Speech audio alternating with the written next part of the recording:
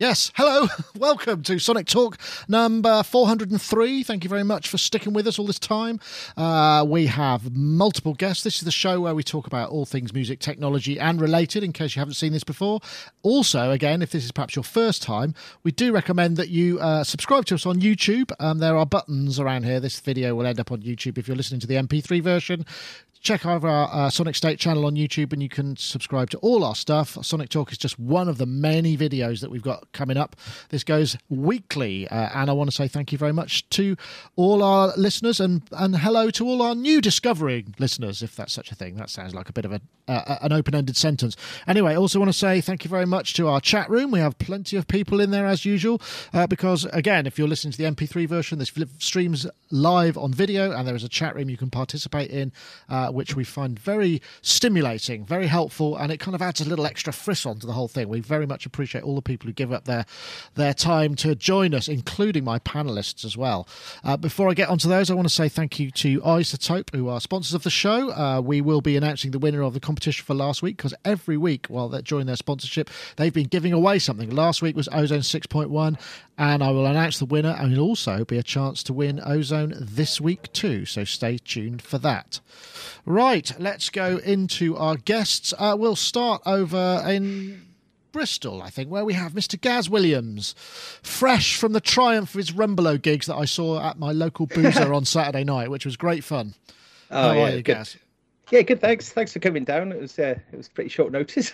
Yes, but I'm only a good. few minutes away, so it was really no problem. Yeah, we had a weekend of gigging, which was fun with the Rumbelows. That's the surf band. Some of you might remember. But we did another of the Endless Summer shows on Sunday. That's the live soundtrack to That's right. That's where you attempted a live stream of some numbers at your last gig at the Cube, didn't you? Which was awesome. Awesome on so many levels for even attempting it. But it's good. Good. That was really good. We haven't played for about 5 months because Andy, the guitarist, has been touring in America with the National Theatre of Scotland, which he's just come back from. So it's nice to get the old band rolling again. Yeah, but he had a beautiful Gretsch White Falcon with gold spangly bits, and I have to say it was going into a Vox AC30, which I think was the Bruno edition, which we've got a kind of formalised version here, and it sounded absolutely flipping amazing. I mean, I was just blown away by some of those sounds. Really, really beautiful. Yeah, he's a fantastic guitarist, but that was his treat. He bought that when he was out in the States, and I think well deserved. Yeah, definitely, and a great gig as well. But thank you very much for joining us. And I forgot to say, Gaz is of course. Whoops, no, not Gaz. Gaz is there. Professional bass player, music technologist, producer, mastering engineer, all of those things. A man of many talents. As is indeed a guest of the other side of the pond, Mr. Rich Hilton, over there in Connecticut. Keyboard player with Chic, studio guy, guitarist, keyboard player, many things, Rich. Have I missed anything? We would have to check with my wife. Okay. On the ones you missed. Okay. Well, I will. Maybe we can get her to write you a resume that I could read out. Maybe a short paragraph each week. I'm not sure we want to do that. No, I'm just kidding. No, I'm pretty sure we probably won't actually. But that's okay. If she wants to send me some pointers, I'm quite happy to. But anyway, Rich, nice to have you. Looks like the sun's shining there. Have you had a busy week? Yes, I've had a busy week, and it's all good. Great, glad to hear it. Okay, and we'll also go over to Mark Tinley, a man of many haircuts. A very different haircut. You go from the volume of hair that you get through every month must be so enormous. Have you got like a button on your back that allows it to grow out of the top of your head like those dolls from the 1970s? That would be good. It stopped growing on the top of my head, though, unfortunately. There's a sort of a, Yeah, welcome to my world. Yeah. Oh, well, I don't know.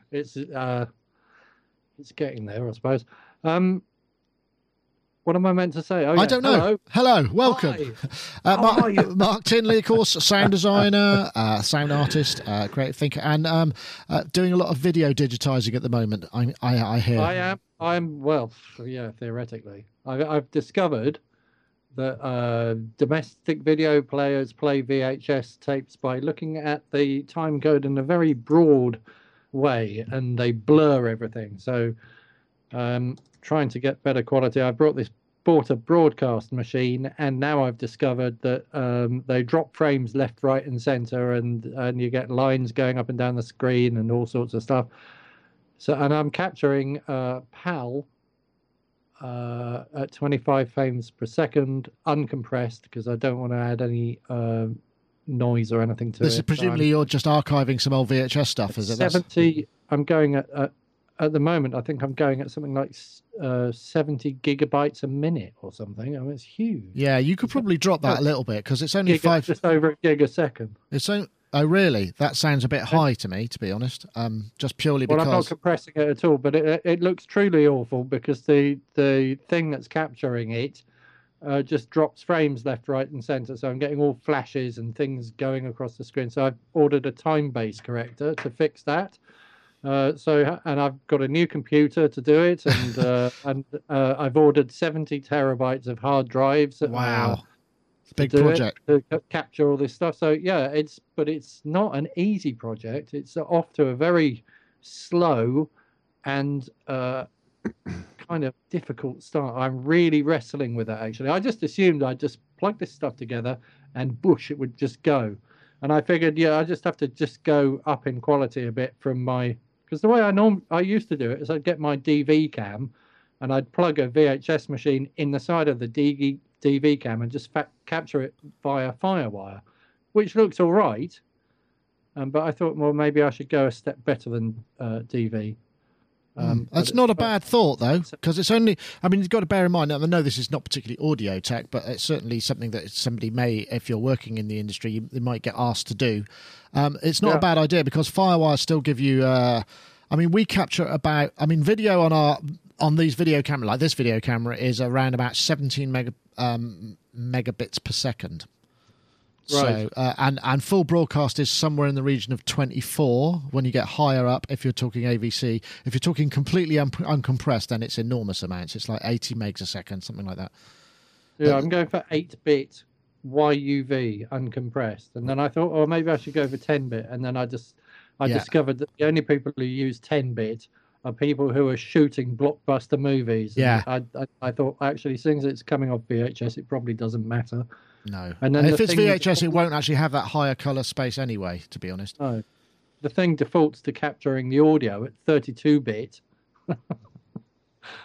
And I'm capturing analog VHS audio, and it's trying to capture it at 32-bit. So I've restrained it a bit. And wow. I thought 16 bits is definitely enough for capturing analog.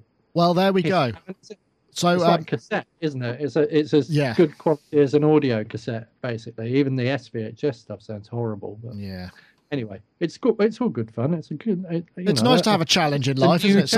Something exactly. Nice, I completely.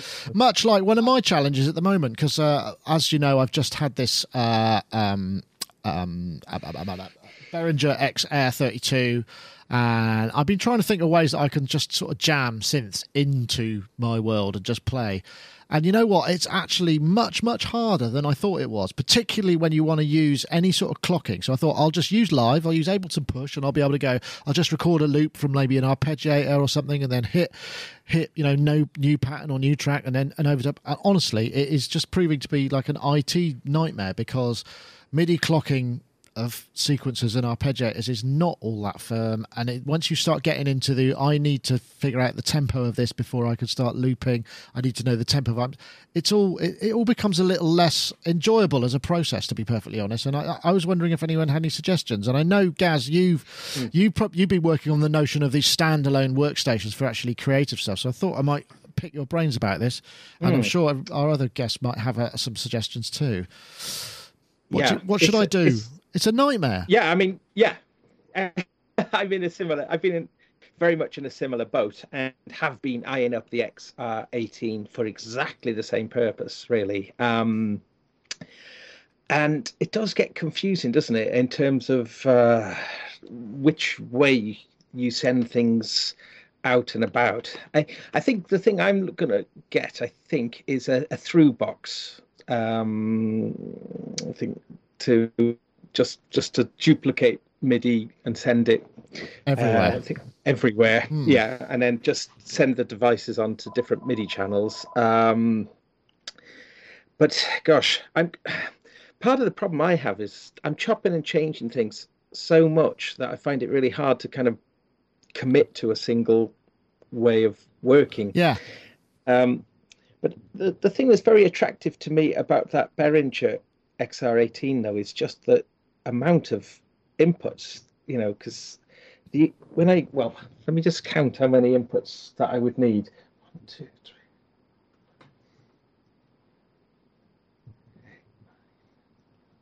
More than it's got, I'm imagining.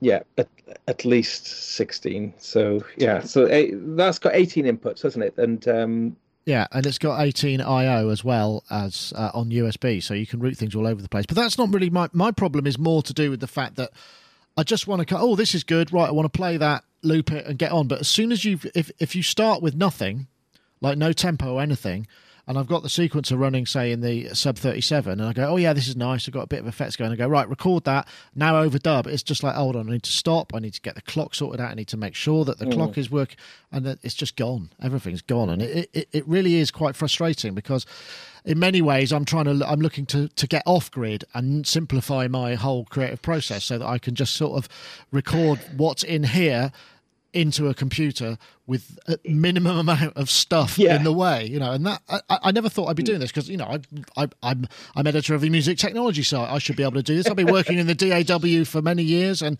I'm used to the grid. But I don't want drums, and I don't want that side of things really. Yes, in Ableton Live though, you can set any clip to be like a master. That would be the tempo master. So if you did record something, and then everything else, then I think I'd have to just check on that. That's interesting. I don't know if that's accessible via push, but I'm looking at sort of alternative ways as well. I know, Rich, I don't know if because you've played a few little ditties and bits and bobs that you've done with, the iPad and stuff. I mean, it's interesting that if you have to start with this sort of tempo and decide if you're going to use drums, if you're noodling, what do you do? And then you think, well, actually, I want to maybe formalize that a bit more. Is there a kind of tried and tested method that you use for that kind of workflow? Yes, but I'm sorry. I got it. Yeah. All right. It doesn't necessarily involve this sort of synchronization issues you're discussing because my stuff tends to work in the box mostly. Right. So I'm not synchronizing clocks outside of that box very often to what's going on in the box. And typically if I am and I experience any kind of issues with it at all, I'll just print whatever it is and grid it that way as audio. So because I don't want to spend a lot of time like you troubleshooting why it's not syncing up as perfectly as I'd like. I just like to get the thing in and get it synced up. I think that's right. That works very well with a single instrument, maybe, or maybe you've got physically more than one instrument you're playing simultaneously and you can record multiple audio streams. That's no problem. But if you sort of go, actually, now I want to overdub on that, it all starts to get, now I need to get over. I suppose if you're working in a loop rather than in a continuous take, which might be something that you would do more of as you're, more of a, less of a, maybe a pattern-based guy, more of a, you have more playing ability than I do, I suspect, in that sense. Yeah, but I take a long time to get the part right too. I mean, just like everybody else, it's not like I sit down and they just come pouring out of me perfectly the first time every time. What? No, say it's not true, Rich. No, it's true. But the point is, from a creative standpoint, you establish some form of a workable tempo, whether it turns out to be your final tempo or not. You, some sort of rhythmic basis, whatever it needs to be. If you're not sure about whether or not it should be drums, and assuming it's not a string quartet being played freely, then you work to some kind of tempo as you develop the most primary section of your piece, hopefully first, and then you move on to the other sections.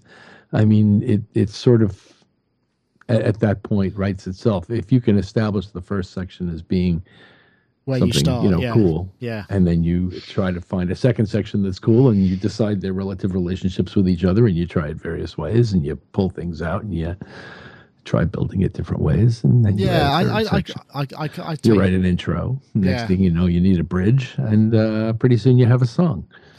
That's true. I suppose what I'm trying to do is not do that, and I don't know how to work without doing that. If that seems a bit weird, maybe it's too freeform. I don't know. Gaz, sorry, yes. Well, I'm running the sync pulse for a lot of what I'm doing. So using the Volkers and actually the little pocket operators and the Korg SQ1, they're all great for.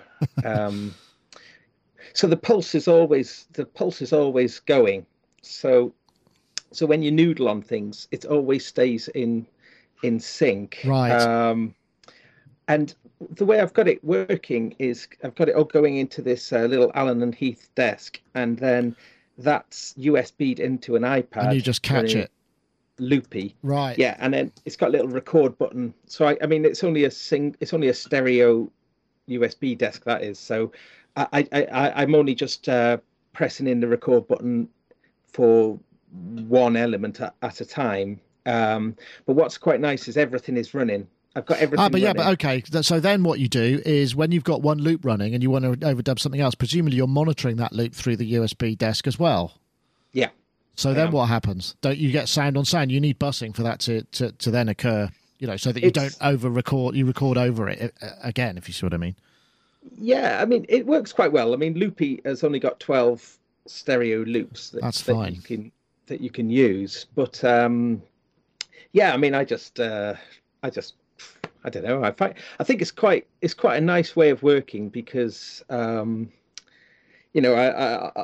set it off. Everything starts running, so I get my basic idea on the go, and then I think, okay, because like things like the Volkers, for instance, you're just dealing with a 1 bar loop, and that gets boring and repetitive very quickly. So what will happen is I've got everything going on. I say maybe knock the Volker bass channel into record, and then I'll just spend, I don't know, maybe 16 bars tinkering with it. Tinkering. Yeah. And then I'll just stop that, and it'll just start playing back from Loopy. And then I'll go on to another of the devices, pop that into record, start tinkering with that for right, and then you build it up that way. That's interesting. I did think about Loopy, and one thing I would say is, like I said, I the only problem is I don't have any spare iPads here at the moment, but the X-Air does actually give you 18IO just plugged directly into the iPad, so it works that way. Mark, how about you? I mean, you know, when you're presumably, I know you're a fan of speedy workflows and just getting the idea out there. You work in sort of traditional DAW sets. Do you start with a rhythm and then kind of work to that tempo, or do you like to be a bit more freeform to begin with? I usually start bashing something out on a guitar, and then I might record it into my phone, and then I send the audio file to myself and either stick it in Logic, but more often now I'm going into Ableton because it's quicker to just put markers in things and drag them around as loops. But I don't think I ever really think outside of about probably 8 bar sections, so I tend to record everything in chunks. So I don't know how I would solve your problem, because you want to take things that are really long, don't you, and then have the next thing in sync somehow. And I just kind of I overlay things in my head and think about how they're going to work together, and then I if I've got I'll drag in other pieces of music or other things, and then I'll find loop points in them, and then I'll just repitch them or drag them into Ableton on everything's loops, and then eventually once I've worked out how it's going to become a song, I'll put the loops or all the loops into patterns, and then I'll go through the patterns and construct the arrangement, and then once I've done the arrangement, I'll start fixing stuff up and re-recording stuff. And right, so there's a sort of splurging out the creative stuff phase and then a fixing phase. Yeah. Right. Of course, the way I get things in time is I'm playing things on the guitar more often than not. Right. So I don't have any sync. Well, I do actually. I have terrible sync issues because I can't play in time. But I don't have anything that I can't correct. Yeah, I see what you're saying. Okay, well, I'll try. I've still got. I think the thing is for me is it's been such a long time since I've had a working creative setup. I'm trying to create one that I think will suit because what I want to try and do is be able to, like some of the little synth jams I've been putting at the end of my reviews, which are freeform and open. I've sort of wanted to maybe think about progressing those and then going, if I could just add something on top of that. Where are you getting your tempo from then? Well, quite often it's an LFO or it's just an arpeggiator or something. I don't know how many BPM it is without. Yeah. If you drag things into Logic or Ableton, if you drag things into Ableton, you just put markers on and it works out the BPM for you, and then you just tell it loop this bit, and if you put it in the time stretch, one of the time stretch mode, Pro or something, it just does it all for you. I suppose that's it annoys me in one sense because I used to be very clever and used to work all this stuff out with calculators. People would go, how on earth did you do that? And I go, it's obvious. The sample rate's 44,100 and it's so many. Everyone would be like sitting there going like, wow. But now it just does it all for you. So I don't get any going, wow. Why does that sound? I remember when you told me that. It's awesome, isn't it? I remember the days when you had your own special little piece of paper which had your delay times in milliseconds that you whip out and go, I think I'll try this one in. Yeah, it's funny, isn't it? Now that obviously time division, but that's if you're again, you need to be working on the grid for that to happen. I sort of don't want to work on the grid, and I think that's partly my problem, really. Well, you can do that. But you got to spend a long time tempo mapping after that. Yeah, which can be done. It can. But the problem with piling things on top of tracks that are not performed at least reasonably to a consistent tempo is the discrepancies become more obvious the more people pile onto them. What makes the discrepancies cool is the way they interact with each other in real time when there are multiple people playing. But when you have, say, one person playing a piano part, which has various tempo fluctuations along the way, and you map all those tempo fluctuations and you start tracking things on top of where those occurred, the fluctuations become more glaring. There's nothing to counterbalance them. They don't exist in a context where there's tension. You know what I'm saying? Like I Feel Love. I Feel Love is like that.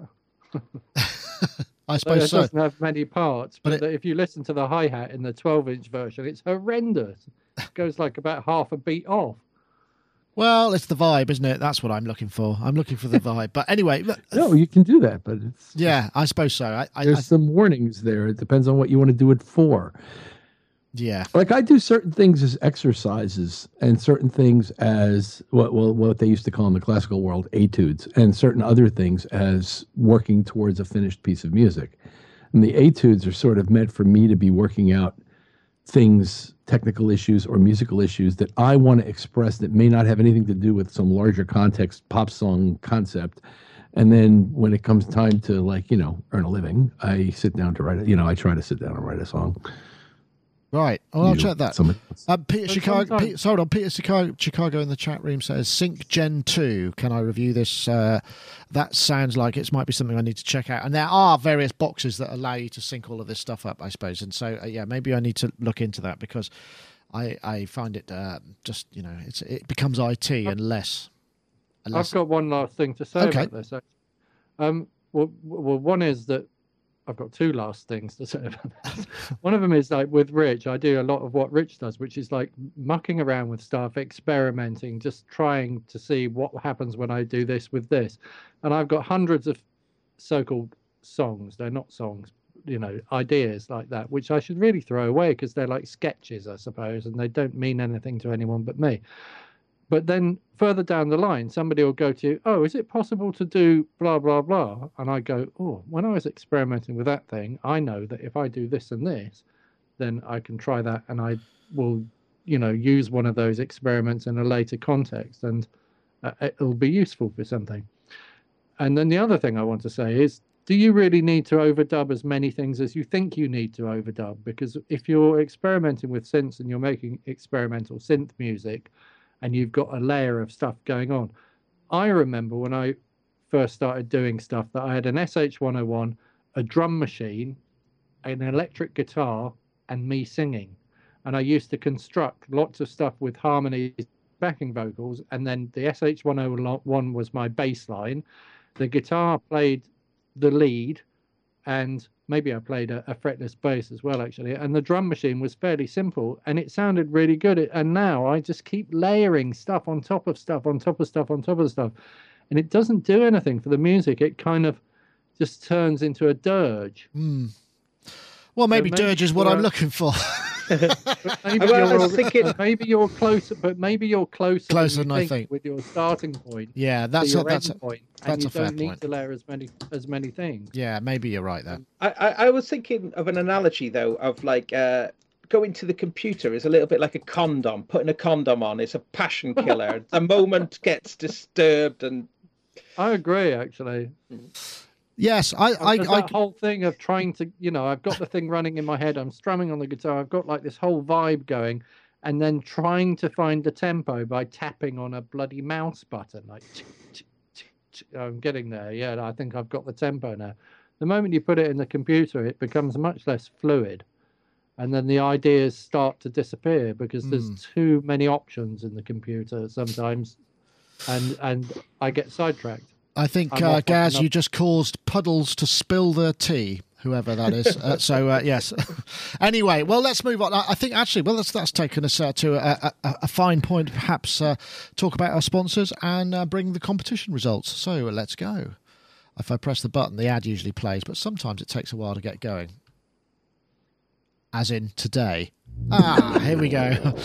iZotope Ozone 6.1, as we know, the latest update to iZotope's it's a world-class mastering suite. You've got key features of equalizer, dynamics, maximizer, exciter, imager, post-equalizer, dither, and dynamic EQ, which is advanced only.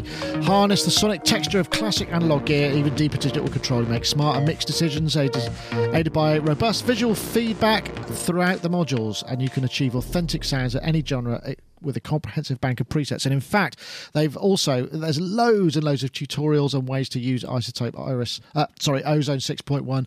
Really worth checking out. And as ever, comes with a 10-day free trial. iZotope.com/ozone is the place to do it.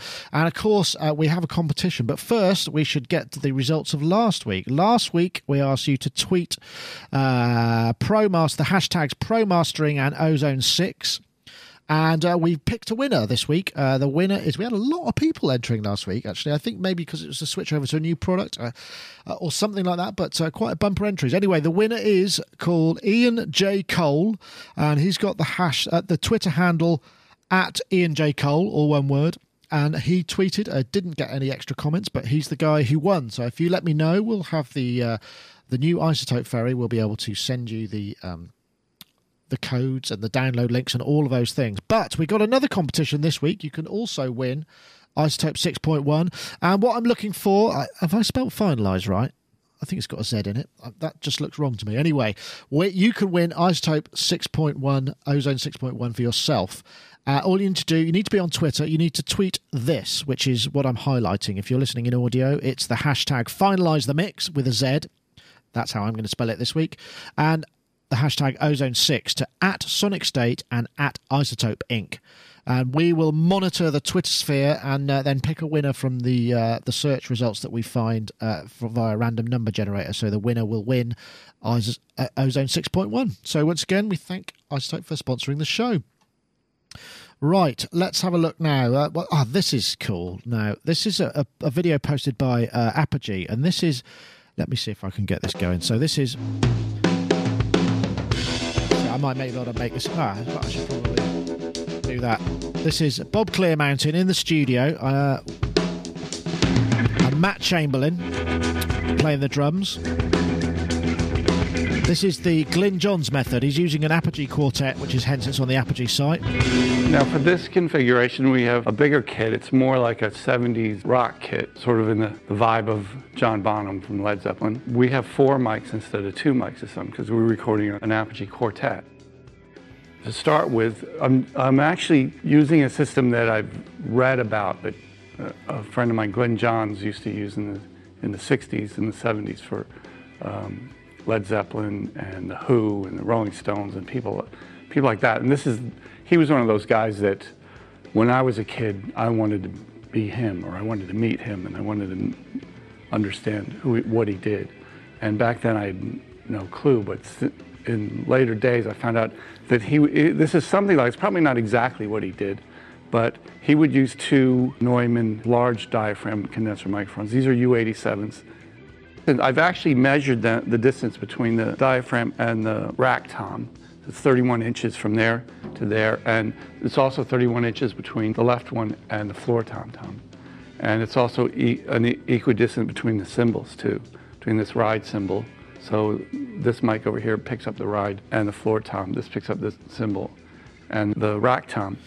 Now, this is quite an interesting technique. I mean, I think Gaz has spoken about it before, and I'm pretty sure that Rich has used this technique as well. Interesting variation there. Bob Clearmountain, sort of legendary 80s and 90s mastering. He was one of the first guys who did like drum libraries and stuff, and his sound, I mean, he's one of, and I'm not sure if I got this right, one of the sort of the first examples of the kind of superstar engineer / producer that everybody seemed to know the name of. I don't know if that's the case. Some slight variations in that technique though, Rich, because I saw another one which was equidistance you put from the snare, so then you get it. And I don't know, do you use this method for recording yourself? Obviously there's a spot mic on the snare and the kick drum in Bob Clearmountain's particular one.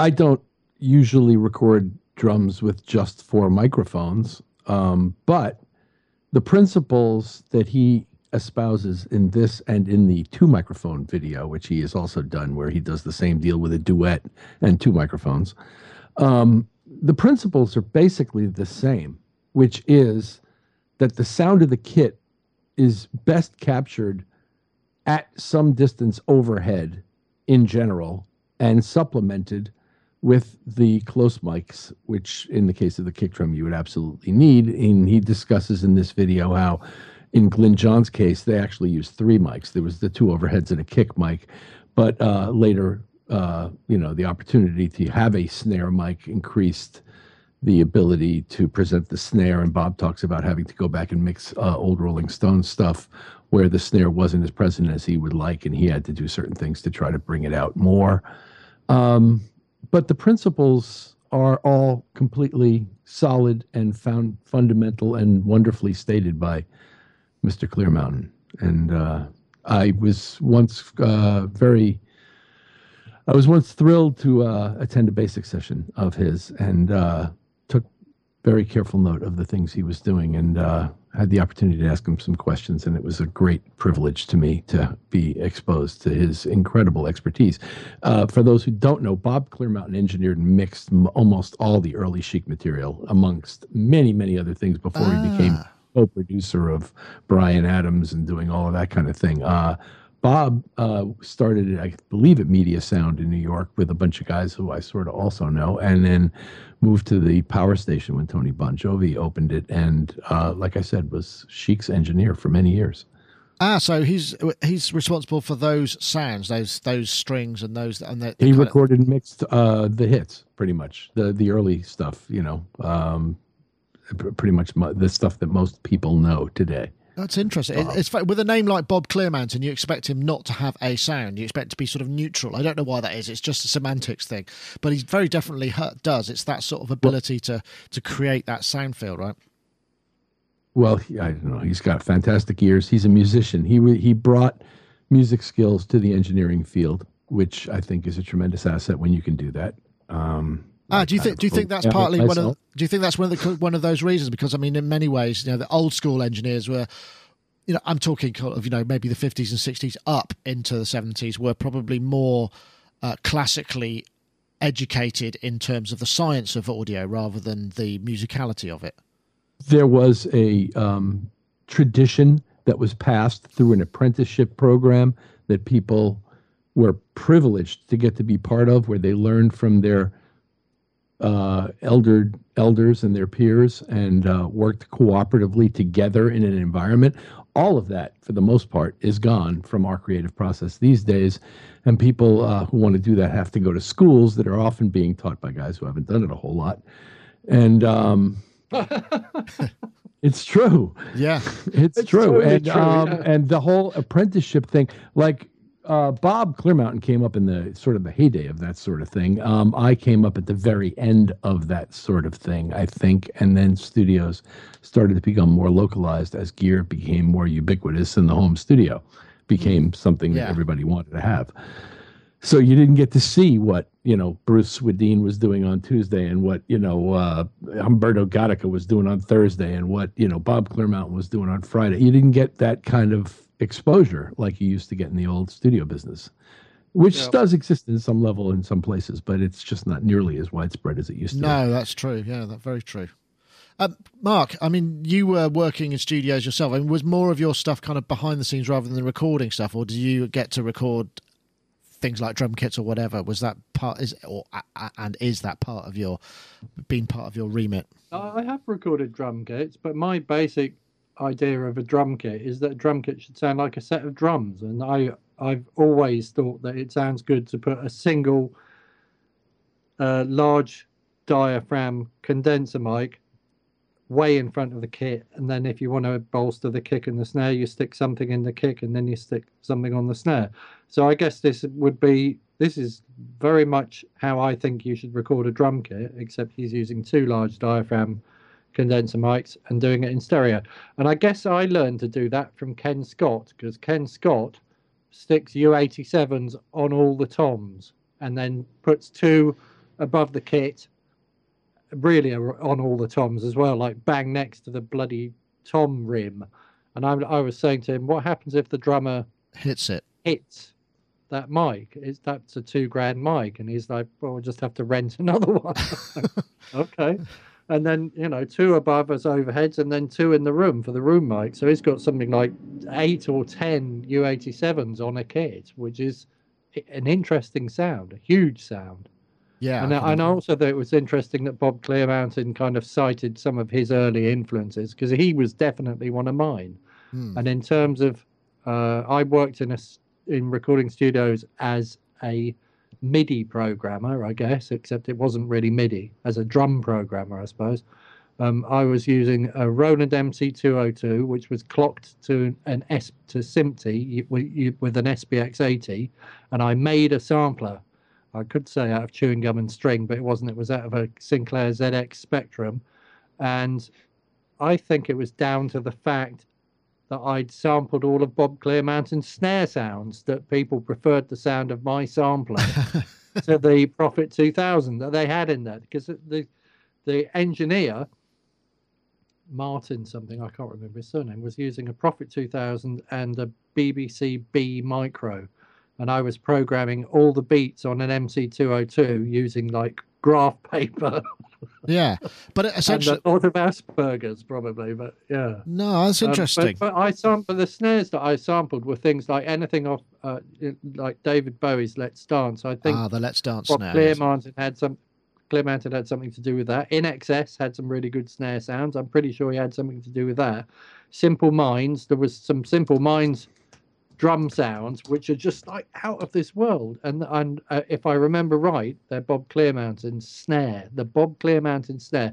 So when they brought out that Bob Clearmountain kind of sample pack of drums, I was probably like, at first in the queue to buy it, because the Bob Clearmountain snare that's what we all talked about. It was like, various different vocal sounds or people's kick sound or whatever, but it was always the Bob Clearmountain snare. That's just the way I remember it. Yeah, interesting stuff. Gaz, you've actually, you do quite a lot of recording. I know you're a fan of the Glyn Johns technique, right? Oh, absolutely. I mean, I just hate doing close micing now. I used to always, fixate on that way of working, but I kind of hate it now. It's just too. I just have too many issues to deal with. So I think using the best mics, and I do measure it with a tape measure from the snare. I've not done it from the tom, so I'm going to try that next time, I think, out of interest. But I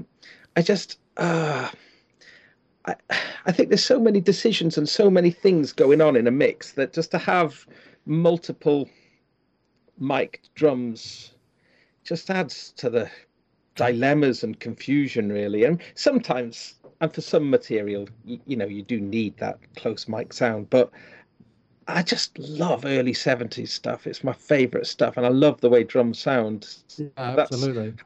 what I aspire to try and do. And I'll tend to do just a three mic or even two mics as well. I just like a single overhead and a kick drum. And it's just like, oh, Yeah. you can make the drums so fat and so full and satisfying. And how would you treat those mics? I mean, because obviously with a multi-mic kit, you tend to compress the room mics or whatever you may do. How would you then process those mics? Parallel compression on the on both mics really, and just try and I'll squeeze it a lot with the compression and then use a blend of that to try and find the sweet spot.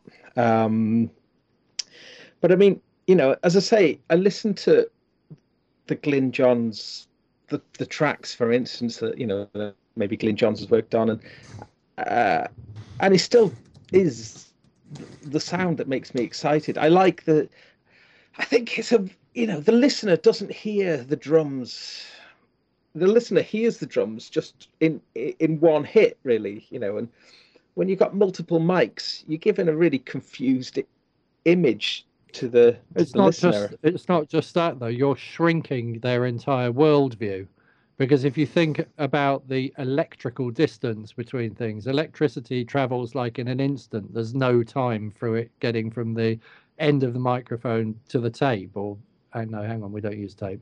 From the end of the microphone to the digital audio workstation. There's no time delay in that. But if I stand in a room, there's a huge time delay between the snare and the toms and all those things, depending on how big the kit is. I mean, if it's like gongs and things, yeah.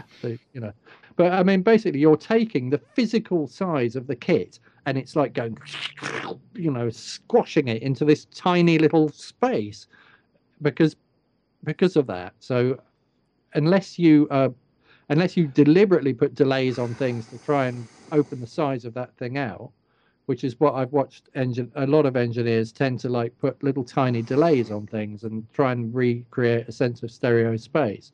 But if you don't do that, you just end up with a tiny sounding little kit. Interesting. Well, if you employ the principles whereby the more distant mics, like the overhead mics, which can't be that far away, and a couple of close mics, like a kick and a snare, are basically running your sound, and everything else you've got, a hi-hat mic, a tom-tom mic, anything else you set up, is a spot mic to be used as sparingly as possible, more to localize the sound of that item in the stereo space than specifically to provide the tone on which you're going to rely to present that sound. Because what you really want to present when you're recording something is the air around the thing more than the thing. And to speak to Mark's point, you never put your ear that close to a drum. You never put your ear that close to a cymbal. Things don't sound like that. So the reason you're using them is to create a hyper reality, and you use them as sparingly as possible in order to exaggerate that hyper reality without losing the depth that you've so carefully honed in the overhead relationship to the kick mic, especially as regards phase. And the whole thing about the small amounts of delay that you were describing, it's funny. The guy who taught me how to do all this stuff in the early 80s used to bemoan the fact that the phase switch on the console was a hard 90 degrees in and out, and it wasn't a knob where you could gradually adjust the phase of any given input source against the other ones, which is essentially the same thing that you're describing by using varying amounts of small delay. I think, unfortunately, that the delays that were at our disposal at the time were not precise enough nor small enough to really handle those kinds of timing issues that you're describing. That's interesting. There's another way of looking at it. You could look at recording a drum kit a little bit like the way that LA Synthesis works, that you've got partials.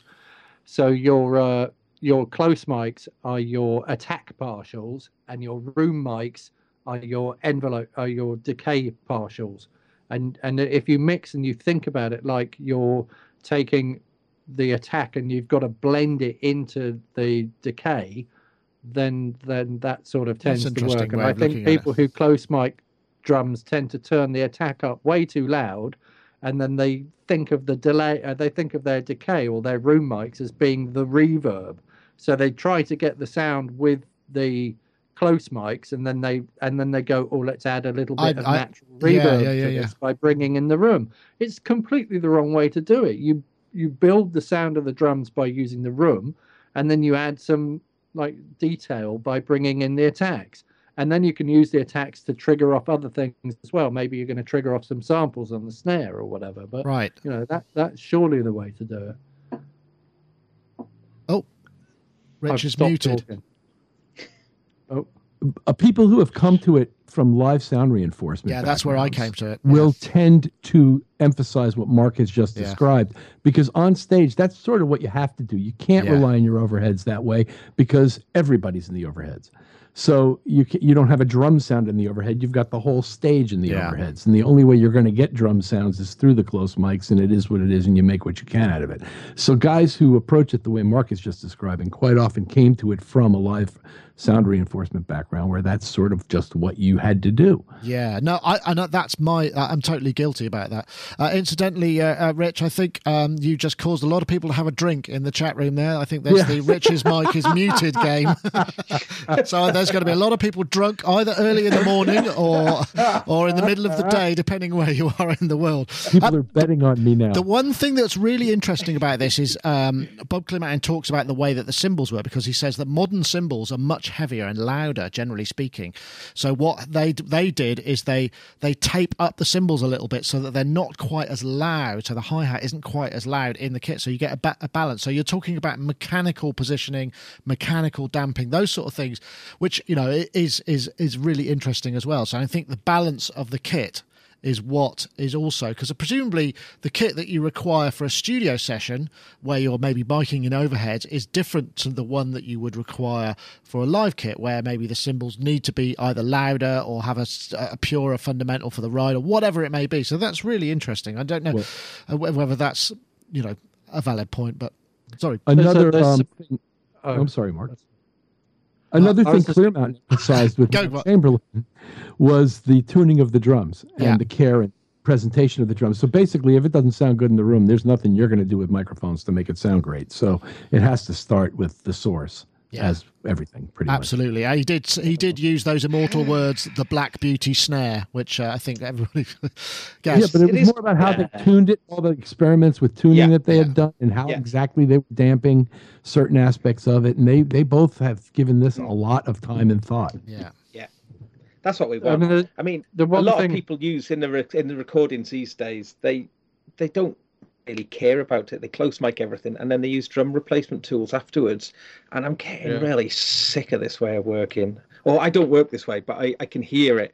And there's this horrible modern generic production sound going on. And I know that a lot of producers work that way because It's they quicker.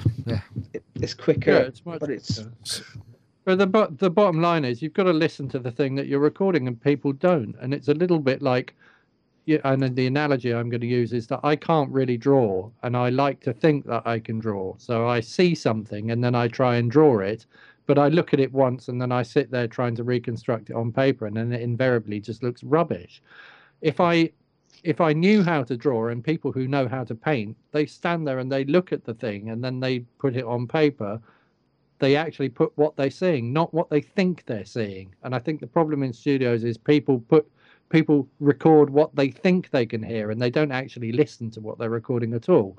So if they used their ears and listened to the kit before they started and listened to what was there, and then taped up things and fixed all the mechanical problems first, Oh, and God. then recorded the kit, they'd get a lot further. I remember those sessions where you're going into a studio and there's a kit and the squeak of the stool and you know, there's all those kind of things you got to Well, try it's and usually, hide. you know, a good engineer's got a bloody great big reel of gaffer tape and a box of tissues. Oh, what? And I remember, so I beg your pardon. Go around sticking things on things Yeah. until it all works. There was that funny kind of gel that used to sort of flop onto drum skins that kind of helped damp them. gel. Yeah. What was it? Blue gel, did you say? moon gel. I Moon think. gel. Yeah. Anyway.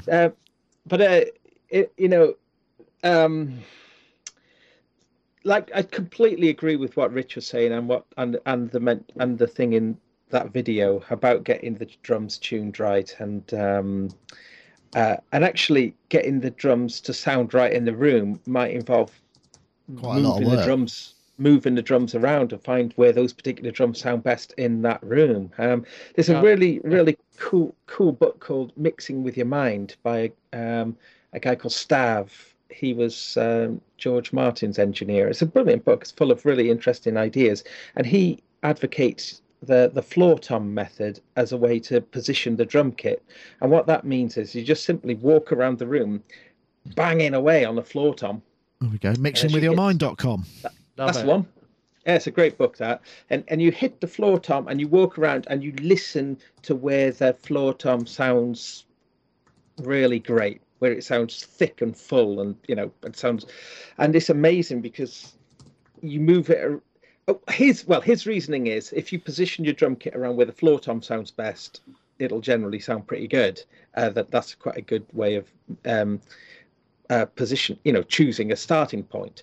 His other thing, which I think is really cool, that's influenced me a lot, is this idea that he keeps pushing this idea that we tend to think that a microphone is like a camera, that you position it and it sees the sound. But he uses the analogy that a microphone is more like a pipette sampling the sound at that position rather than, pointing it. And, so you can sort of like, if you take the theory that it's a camera, and I think a lot of people, I think it's more natural to approach it like a camera, that you point the mic like a camera and that therefore it's filming the sound. But if you think about it as a pipette sampling the air, because of the way that the sound isn't just coming from the source, it's reacting to the room. So sampling the air, I think it's just a very good way of creating that difference. And and it does mean go to the ears rather than the eyes. And the camera analogy tends to favor, it looks like it's in the right place. I see what you mean. Yeah, that's a really good idea. And I think, the thing is, when you're starting a recording session, unless you do have that kind of experience and time on your hands, one tends to be a bit rushed in that, because you sort of know more often than not the drums are the things that tend to be the largest amount of time to set up and get all right and all of those things. And I guess there's an aspect of kind of rushing. And I think we've talked about this before, where people using sort of drum replacement techniques just go, well, that's fine, it'll go over there because everybody else will fit around it, we'll replace them anyway, it doesn't matter, and that's kind of... My favourite formula for recording drums, if I had to record drums, is to ask the studio assistant what they think needs to happen to make it sound good, because invariably they've worked in that studio a lot. They've seen all the different methods and they know far more about it than I do. Yeah, well, it was the same when I was doing live sound. You just kind of go, well, you work here, what should I do? Why don't you, if you just do the line check, I'll do the when I know the delays need to go and all that sort of thing.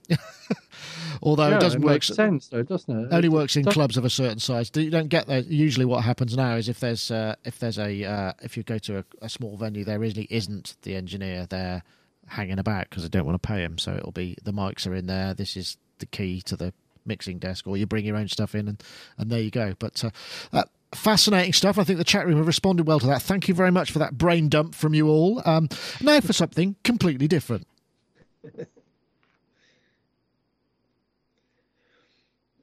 Swing low, sweet chariot, coming for to carry me home. Swing low, sweet chariot,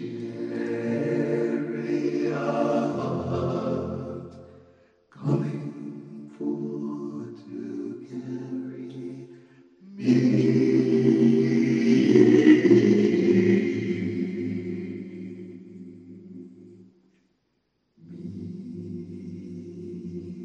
Oh, I can't take any more of that. There's something about that just kind of really blew me away. That was the sound of the Roland VP550 I had to dig on this because there's lots of videos people have posted of a chap called Don Lewis, who is clearly a gifted gospel musician. In fact, I think he's on his website, he's billed as the organist or as an organist. I'll just throw his website up here, but that is such an articulate and beautiful I mean, if all vocoder demos were like that, you'd all go, yeah, I'll have one of those. And I mean, I would anyway. I don't know how often you need one, but just in terms of, if I had to hire 5 backing vocalists and I could have him and that thing doing some of it certainly perhaps live, I'd probably consider my options. I don't know. I thought that was beautiful myself, and the whole tune is amazing. If you go to his website, there's actually a couple of other ones in there which also feature the VP550, which is what the Roland sort of new breed of Roland vocoders, which bizarrely is actually now discontinued, and I can't find anywhere on eBay or anything any record of ever having been sold, and it's quite bizarre. I don't know why that is. I don't know. Vocoders are they have a limited amount of use, I guess, but used like that, they might be used a little bit more frequently. I don't know. What do you think, Rich? It's amazing demo. I mean, the guy clearly knows how to arrange vocal chords, as it were. It was stunning. Well, I'm not surprised he's an organist because he voices chords like an organist. And if they sell that thing with all of that harmonic knowledge, then it's a really good deal. But that was totally enjoyable. And yeah, I'm surprised you didn't fast forward to the D beam where he was dive bombing the choir with the D beam down an octave. That was really cool. Yeah, I did think sweep about the whole choir sound down an octave as he brought his hand down on the D beam. But that's an example of someone who is so musically articulate that he could do sort of almost anything, just felt like, wow, that's awesome. I don't know. We did have it in the show notes last week, and I know Mark Doty said it was, he was almost in tears. He said it was one of the most beautiful things he'd heard for a long time. And there's something about the joy of the effortlessness of the way that he did that really kind of blew. I don't know, Gaz, you look like you might not be about to agree, but I could be wrong. No, a friend of mine uses one of those in, I think it's 550. It's got in the Egg, the band The Egg, and I think they're really cool things because they were quite pricey when they came out, and they didn't have a huge amount of functions. So it's like a kind of string section, and then there's the kind of vocal section. It has some sort of a sequencer or a looper in it as well, as far as I could tell, but there was a bit light on details. It was more the performance, I think. Yeah, it might not be the same model, but the thing that's nice with those keyboards though is that kind of it's very purposed, and seeing that chap, it's like, yeah, he's the reason they made it. Yeah. Now I've got the TC Helicon Voice Live here, which can sort of do the same sort of thing, but it really does. I'll bet it can. If you gave it to that guy, it could. Yeah, absolutely.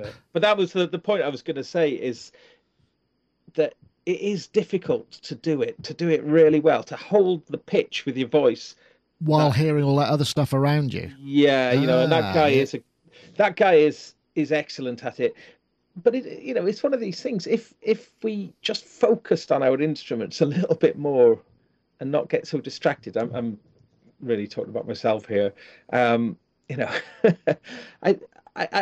always achieving a certain level of competence, or maybe a low level of competence, perhaps, with some of this equipment, and its potential is so amazing. And seeing that guy, I'm just going, oh, I'm gonna be going on my little Dubry later and see if you can come up with some of that sort of stuff.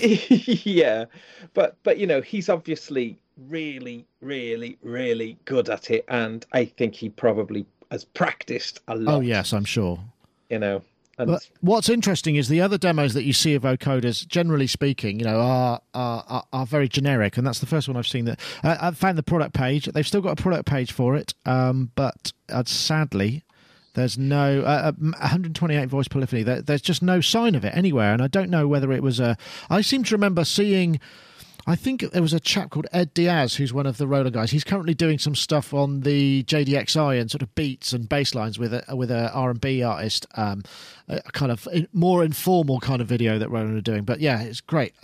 Mark is coming in there. I would hazard a guess, and it's probably a pretty good guess, that this piece of technology is going to be exactly the same as the VC2 vocal designer that's in the V-Synth, because it sounds a bit like it. There's a slight anomaly on the edge of the retuned sounds that sounds really similar to that vocal designer. And it says on there, doesn't it? If you look at your product page that you've just found, it says vocal designer 7 tones.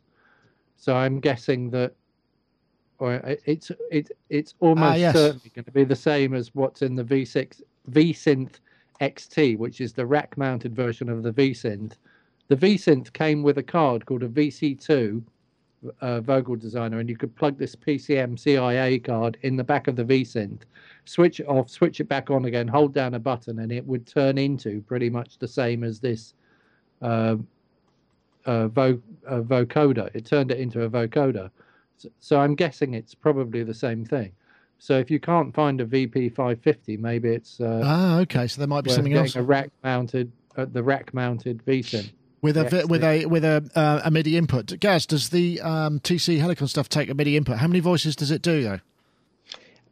It does. It can do 4-part harmony, but each of those voices can be like a choir voice, which can be 4 parts, but in the same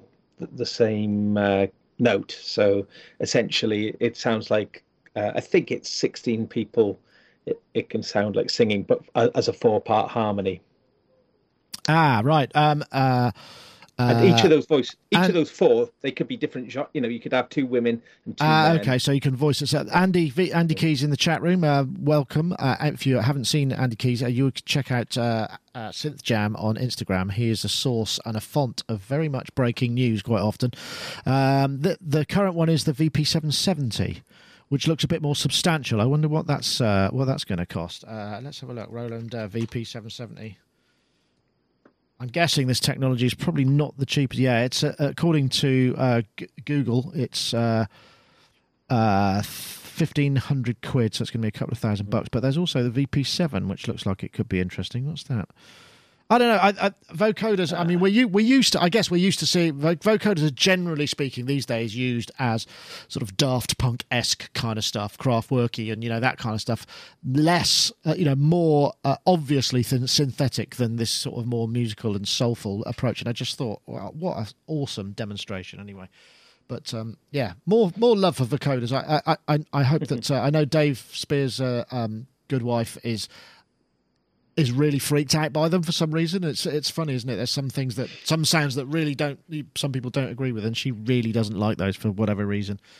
Okay, right. What else have we got? I was going to come back to this kind of super clean vocal sound, which was again a sort of more of an engineering thing. And I was going to come to you, Rich, because I've been listening. I was doing a bunch of listening recently, and I happened to be listening in a place where I had some small speakers that were kind of quite far away, so it was almost background. And I just sort of struck me as like there was an enormous amount of emphasis on the vocals, as we know, obviously, but it just seemed like it's become such a front and center thing as more and more, certainly in modern R&B stuff and hip hop. Instrumentation is just dropping away, and it's all about the vocal, and it must be introducing some really kind of difficult challenges, certainly in the recording and the mixing side of things, just purely because headphone bleed, and maybe the original track was recorded with more music that was coming in that they stripped away to kind of bring the modern production techniques to that particular tune, which may have started live elsewhere. And I just thought, well, how on earth is that achieved? I know, Rich, because American vocal production has always been, to my ears anyway, certainly when I was working in pop music, really sort of hyper studied and much more scientific perhaps than the way that the UK, certainly at the time I was working, went to that was more about the feel and the vibe and thing. And it's like, yeah, that'll be fine. It just captured the moment. Whereas because of this new need for naked vocal and very little else, what those challenges must be quite. Are you finding that you're having to think about the way you record vocals to be able to think, well, that might be how I have to present it later on? Oh, somebody gets another drink. Strike 2. I've always thought that way. Okay. I mean, you use different methods, and it's a different world, and you're going to have to present something different. But in terms of the capturing, you still have to capture everything well enough to be able to make what you want out of it. And actually, today, it's much easier to manipulate the level of something after it's been recorded without destroying it than it was back in the old analog tape days. So, and furthermore, you have umpteen options, whereas back then you probably had 5 tracks left to record vocals to. So Now to speak to your original point about the vocals riding over the mix the way it is and everything else starting to sound small, I chalk this up to dynamics processor abuse in the extreme. And I'm throwing, in an American football analogy, flags on the play quite often when I listen to the way records are being done that way. But by the same token, I understand the appeal of having the vocal ride over a mix that hopefully doesn't sound small behind it, because ultimately you're trying to emphasize the personality of the storyteller, however disposable they may be in this day and age of marketing. But nevertheless, you've got this particular storyteller, and you may or may not get more than 2 singles out of her. So you're going to try to make sure their stuff is laid way clear over that track so that you get as much personality out of the deal as possible. And I guess that's artistically the motivation. But allowing the track to sound small is something I can't bring myself to do. It's interesting, though, the way that except you want to do it as a dynamic contrast. In other words, where you're striving to create that dynamic contrast. But I mean, just as a point of, order, you don't want the chorus to show up and the whole track set, the band sounds like, tiny, and the voice is the whole deal. It can't be. It's interesting you say that. I mean, I also recall some of the extreme process, because I remember first time I think I went to a studio, worked with an engineer who was EQing stuff. I was really surprised at how much processing went on the vocal. Maybe the massive emphasis there is on sort of super air top end around things, which you hear a lot. It's probably coming down because, obviously as you kind of get the MP3 sample rates, you're not hearing the 15K, so you have to do it at 6K or whatever. I was wondering about those kind of EQ techniques that bring out that sort of amazingly detailed presence. I mean, it's just I don't EQ vocals that much. Right. I mean, maybe after they're recorded, but certainly not on the way in. Oh no, I wouldn't suggest on the way in. Singer and a good microphone. Sure. But yes, you often have to brighten up vocals to speak over that cacophonous mess you've got underneath them. You have to do. Yeah. Do you think that the mixing has changed in that respect? Pushed it up, the vocal has everything to be... about mixing has changed. A friend of mine once characterized it as, in the old days, it was nothing louder than anything else, and now it's everything louder than everything else. Oh, that's an interesting idea. Yeah, I think so.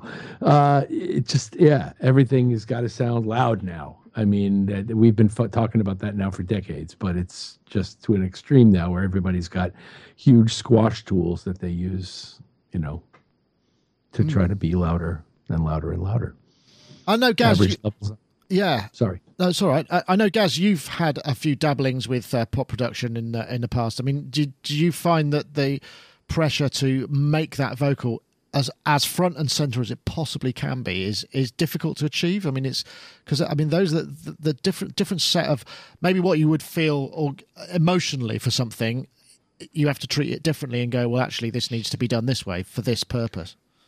Well, I mean, with pop music, you can totally make the backing all around the vocal. You can your whole approach to the backing can be, the vocal is in charge. If you're recording a band and that band is used to sort of playing loud, that vocalist is normally just about heard, in their rehearsal rooms and everything. That vocal's just about heard.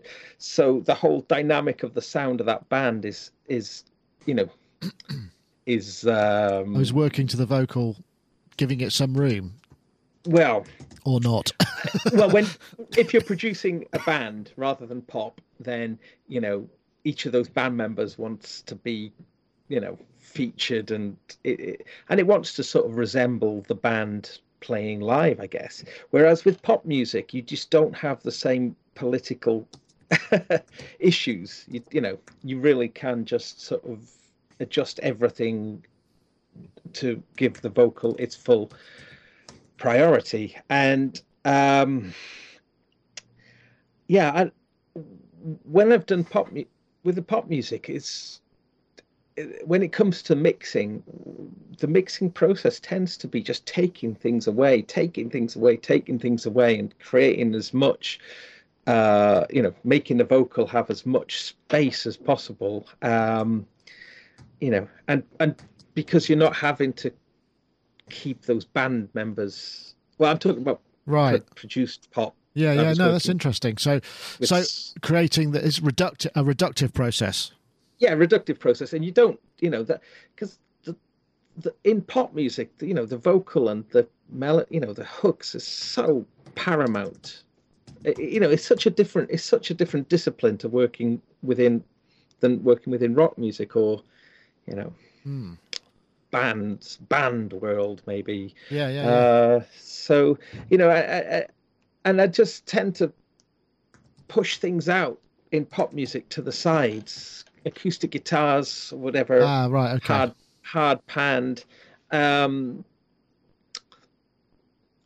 the bass really thick and big, and then the vocal sitting on top of that, and yeah, I like it. I like mixing pop. Actually, I think it's really It's good quite fun. challenging, I think. Yeah, Mark, what are your thoughts? I mean, one of the things for me is with all of this technique. Obviously, the problem of then representing those records live, or those pieces live, where there is practically no supporting pitched instruments for the vocalist to work off, must be an absolute bloody nightmare. Even no matter how great a vocalist you are, you must have to create all sorts of kind of hidden guide tracks so that they can pitch. I mean, I know I've had to do that in the past for live stuff when it's a vocal and nothing, and people need to know where they're coming in.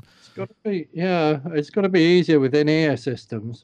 Because you can send click track to a vocalist without anybody else knowing that that's happening, or a pitching note, that sort of Or stuff. pitch, or a pitching yeah, note, or any of it. Yeah. So you can. I'm not sure that it's as much of a problem as it may at first appear to be. But going back to recording vocal tones, I've spent years and years trying to perfect a vocal sound, and what it boils down to is basically me trying to get any microphone that I own to sound like a U47. And I just remember in the 1980s when Adam and Seal had that hit, and then Seal went off to record various different things. I was working with this guy called Sean Chenery, who was also Seal's engineer. And we were listening to something, and I was like, wow, that sounds amazing. How do you get that vocal sound? And apparently, Trevor Horn's idea of a vocal sound is to put a U87, I think, in a room and plug it into a desk and switch off all the EQ and record it. And that's it. And then to present it like that with no reverb. And I just think, I don't know, it never ceases to blow me away how much work you can do on something to make it sound better. And then invariably, the thing you started off with was what sounded good in the first place. And the thing that sounds good in the first place, and the thing which I can't replicate, is Seal's voice. The fact that he can sing and he's got a lovely vocal tone, and I can't replicate that because I can't sing. There you go. I'm all right in a choir, but I'm not a solo vocalist, and I don't have that vocal tone. And then the same with, I'd forgotten all about that until recently, and the reason I've got this mic here is for this next little story. Is my friend Robin was she recorded some stuff, and she was doing something for Chelmsford community radio, and she got stuck. She asked me if I would edit something for her, and I said sure, send it over. So she sent me this audio file, and I was sitting there editing it, and I was thinking, God, what on earth because I know she's got Logic, so I thought she used like a plug-in strip or something, one of the preset ones, and got this vocal tone for spoken word. So I emailed her and said, what have you done to this voice? Because it sounds really good. Which channel strip did you use? And she said, I haven't done anything to it. It's just that microphone that I was recording you with, or recording. It was recording me. She recorded me doing an interview, and then she couldn't edit it. So she'd sent. So I said, I had to find out what the mic was, and it's this Bayer DT100. No, it's not. It's that's a stick. Whatever it is. We use those for. It's a Bayer 57. That's what it is. It just sounds brilliant. It does sound good. I've got no EQ on this. A little tiny bit of compression, and it just sounds like that spoken word vocal sound that I've been trying to get forever. And I don't know if it sounds brilliant because every time you switch the radio on, all BBC engineers are issued with one of these mics and a Nagra, and they go out and they point it at people and they just record people speaking and So tend it's- not to do that much to it. So we're so used to that sound.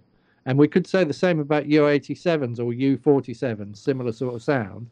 We're so used to hearing that on rock that anything else doesn't quite sound quite right and doesn't quite have the vibe. And until someone throws up a U87, you just like, oh yeah, that's the sound, or possibly a 414. But I think I know. I think I know what you mean. Actually, that's definitely there's a sort of perceived quality. You know, it's the same sound that you hear. This has It's a got a little familiarity.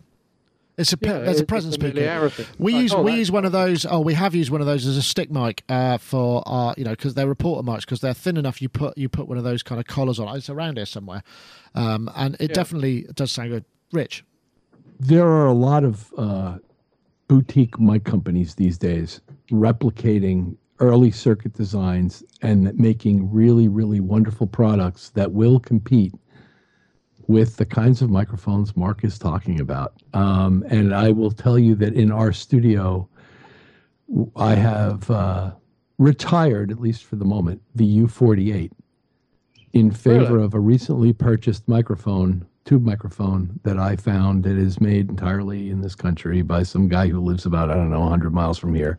And it just sounds magnificent. And Right. everybody who has sung into it has commented on how wonderful and clear and warm it sounds. are you going to tell us what it is? Yeah, it's a Charter Oak 530A. I've heard of the Charter Oak stuff. Actually, I think I might have seen them at It- various it, trade shows. It's a wonderful sounding microphone, and it's not terribly expensive, and it comes in a beautiful case with a shock mount and a power supply and a cable, and it's beautiful. It's really nice, and it's, like I said, it's not. There's also a lot of rebranding of Chinese microphones that's going on by a lot of people, some of whom are my friends, and this ain't that. This is a really, really nicely Excellent. made microphone. Those Chinese ones tend to be copies of various different AKG things, though, don't they? I mean, they're all. I got one trying over to- here that looks just like a U87 and doesn't. I think I tried it on a podcast once with you guys, and it Yeah. just everybody was like, nah.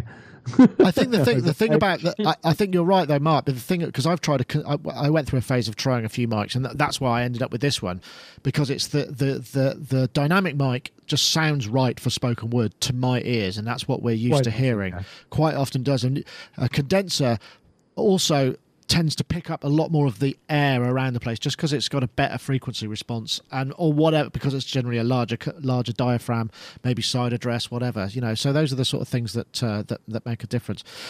I can't believe how late it is. We've been talking for a while, so it's probably time to wrap things up, but I once again thank you very much for your sort of collective brain dump there. It's been really fascinating, and I hope the chat room and our listeners have enjoyed it as much as I have. I'm sure they will.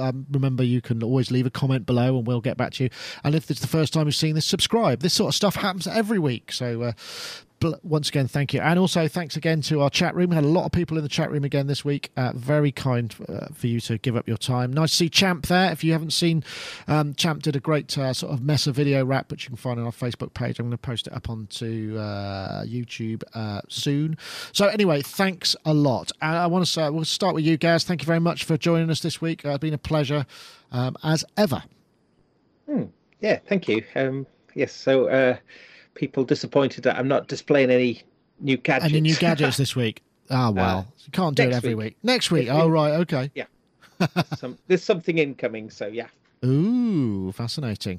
And I've got, I did order, I've got a Dreadbox Erebus supposed to be Really? coming in June, because they're doing some modifications to it, and Yeah. they want me to have the one that's been modified. But from what I've heard, lots of people I are think very excited about those. The oscillators on that just sound awesome. I look mean, it's a forward very to- Yeah. simple device, but I just think the raw sound is fantastic. Well, I'm going to try it, because we did post. Ed posted a fantastic kind of semi-modular. If you're not going to go Eurorack, try semi-modular.